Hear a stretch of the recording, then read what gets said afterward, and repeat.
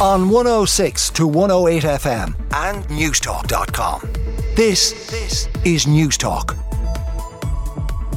One story dominating all of the front pages today. A woman last night charged with the murder of her 6-year-old son. The front of the Irish Sun as boy laid to rest today. Mum on Matt murder charge. The Irish Daily Mirror special court sitting. Mum on Matthew murder charge.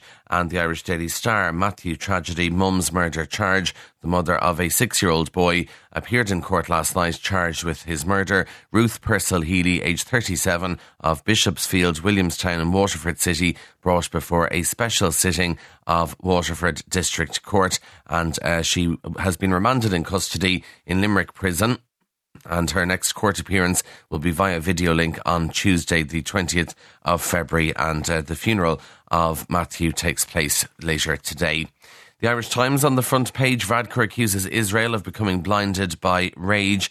The photograph on the front is just, the scale of destruction and devastation in Gaza. The photograph is of a Palestinian man inspecting the damage to his house. And really, you'd have to say what's left of his house after a raid by Israeli forces who were looking for his son in the West Bank yesterday. And as we say, Varadkar there's an interesting shift in language from the government when it comes to Israel now. We heard Simon Coveney out yesterday and Leo Varadkar as well. And the Irish Times says that there's a hardening of the Irish government's criticism of Israel's actions in Gaza. So Simon Coveney said yesterday Israel is behaving like a rogue state. And then Leo Varadkar said that Israel has become blinded by rage. I saw Simon Coveney on primetime last night, and certainly the language has changed slightly. The rhetoric from Dublin, according to the Irish Times, comes amid fears that Israel will invade the southern Gaza city of Rafah, where more than 1 million war refugees are holed up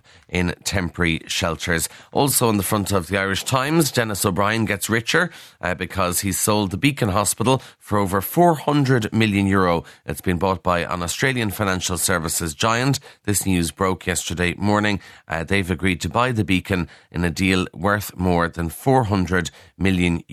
And the Beacon is 80% owned by Denis O'Brien, and the shareholders have agreed to sell to the asset manager through the Macquarie European Infrastructure Fund 7. That's the name of the company. Never heard of it before, but clearly they've a lot of money to buy a hospital for $400 million. The Irish Independent toy show musical writer reveals the chaos backstage. There was a palpable sense of panic and pressure in RTÉ over Toy Show the musical. Writing in the Irish Independent today, Lisa Tierney-Keogh details the sense of chaos behind the scenes on the flop musical that lost over €2 million. And then the front of the Irish Daily Mail, Toy Show musical risk memo not sent. Former chair of the RTÉ board, Moya Doherty, asked that memos on the risks, cost and ticket sales for Toy Show the musical not be shared before a key meeting that greenlit the costly flop, according to the Irish Daily Mail. The front of the Irish Examiner, a lovely photograph of 3 women getting ready for Valentine's Day in Clonakilty outside a florist there. Lovely flowers and teddy bears in the photograph. The main story on the front of the Examiner is about our naval service. We do have a naval service in this country, but unfortunately right now the naval service can only put out 1 ship on sea patrols. This has been the case for the past month because of mechanical issues and a lack of specialist personnel. And the Irish Examiner has also learned that a shortage of expert technicians has delayed the deployment of 2 smaller vessels which arrived from New Zealand last May, and it looks like they're not going to become operational until next winter. So we have the ships, the boats, but we can't get them out onto the sea.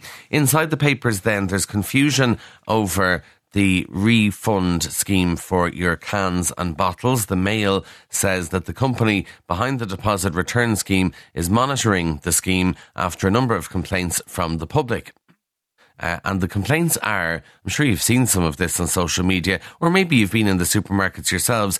Some of the machines are out of order. There's scanning issues with them, and people are just abandoning their recyclables because they can't get the refund back on them, so they're leaving them beside the machine. We saw the photograph from Fine Gael Senator Barry Ward from his local Lidl of 2 out-of-order return machines and a number of plastic bags overflowing with bottles and cans. So there are some problems with it, and the company that runs the scheme said issues do not appear to be widespread, and it is continuing to monitor it.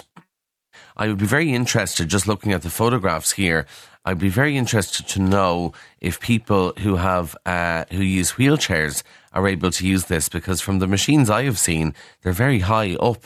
So I'm not sure if you have to use a wheelchair, if you would be able to use the machine. Maybe I'm wrong. Maybe there's other areas where the machines have lower accessibility, but certainly of the ones I saw, I don't know how you do it in a wheelchair. Now, other stories briefly to tell you about in the papers. Gavin and Stacey coming back, and we're all very, very excited about this.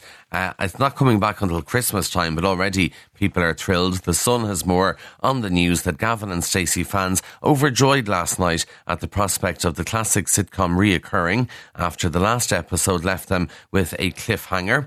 Apparently they're finalising a script right now, and they're going to try film it during the summer for next Christmas. But here's the interesting one. Obviously the BBC has owned Gavin and Stacey and aired it. It was, I think, on BBC 3 before moving to BBC 1. But apparently Netflix are trying to buy it. So Netflix are trying to edge out BBC in the running to become the host of Gavin and Stacey. So let's see where this one goes. One source told the Irish Sun on a bleak February morning, this is the news that every Gavin and Stacey fan has wanted, and they did say they would bring back the show. They rang the individual members of the cast to float the idea of a one-off special, and every single person was excited to be on board. So looks like it's happening. We just don't know where we'll be able to watch it. Final story comes from the Eye. I'm avoiding all the Valentine's stuff because I'm kind of fed up of it, to be honest. If you want to read about Valentine's Day, there's loads in the papers. Nothing groundbreaking, the usual advice on love and all that stuff. Don't worry, you'll be fed up of it by the end of the day. So final story comes from the Eye about your dream dinner party guest, and the most in-demand dinner party guests from past and present have been revealed.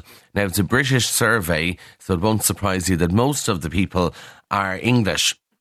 Number 1, Sir David Attenborough. That's who people want at their dinner table, followed by Princess Diana, Freddie Mercury, Robin Williams, Queen Elizabeth II, Peter Kay. Jesus is in 6th position. Also in 6th position is Stephen Fry, David Bowie and Marilyn Monroe. The research by the family tree company Find My Past asked the public to create a shortlist of ideal dinner party guests, living and dead, and the top 40 was then put back to the vote, and coming out on top is David Attenborough on 18%. So that's who people want at their dinner table. I think for other people they'd quite like to have just their friends and family around for a nice meal. Anyway, those are the stories making the headlines in the papers. On 106 to 108 FM and Newstalk.com. This is Newstalk.